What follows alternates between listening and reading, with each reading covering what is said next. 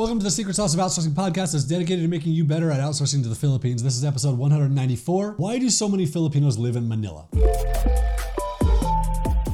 So if you've recruited an OFS, chances are you've had applicants from Manila. If you know any Filipinos, chances are they're probably from Manila too. Is Manila really that big, and why do so many Filipinos live there? Well, so let's first correct a couple misconceptions about Manila. So Manila isn't a giant city. The actual city is really just like 17 square miles. When people say they're from Manila, most people are referring to Metro Manila, also referred to officially as the National Capital Region, NCR.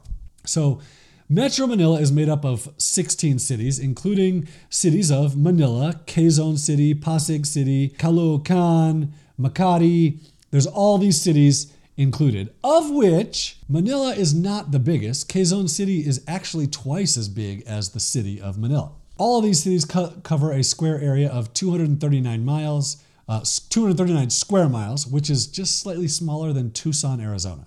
However, the population of this area is about 14.5 million people, which is about 13% of the population of the Philippines. And so despite that, I just want to, if you're watching this as a video, hopefully you can see this map where you can see how small this area actually is, that is Metro Manila.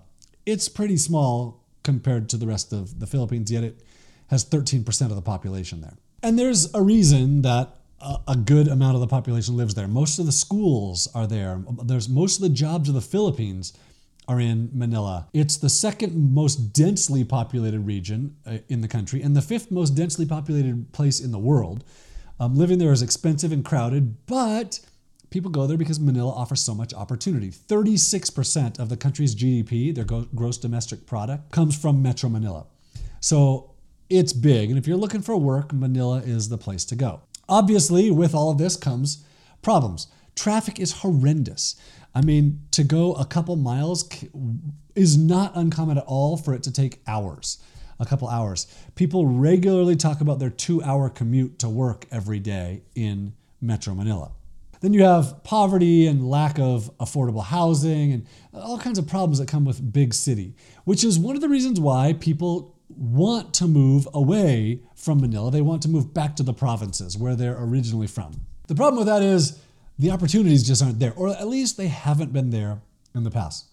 For the past few years, the government has put a lot of work into trying to develop economic opportunities outside of Manila. In fact, over the last couple of years, they've contacted us quite a few times saying, hey, will you work with us in this region as we try and develop economic prosperity here? And this is one of the reasons why when you post a job on onlinejobs.ph, you don't just find people from Manila. You find, in fact, now you find a majority of the people not in Manila. You'll find them in Davao, you'll find them in Iloilo or in Cebu or all over the country. This is also why there's call centers all over the Philippines. So for a long time, when I would get a phone call or when I would call in and I would get someone in the Philippines, I knew they were in the Philippines.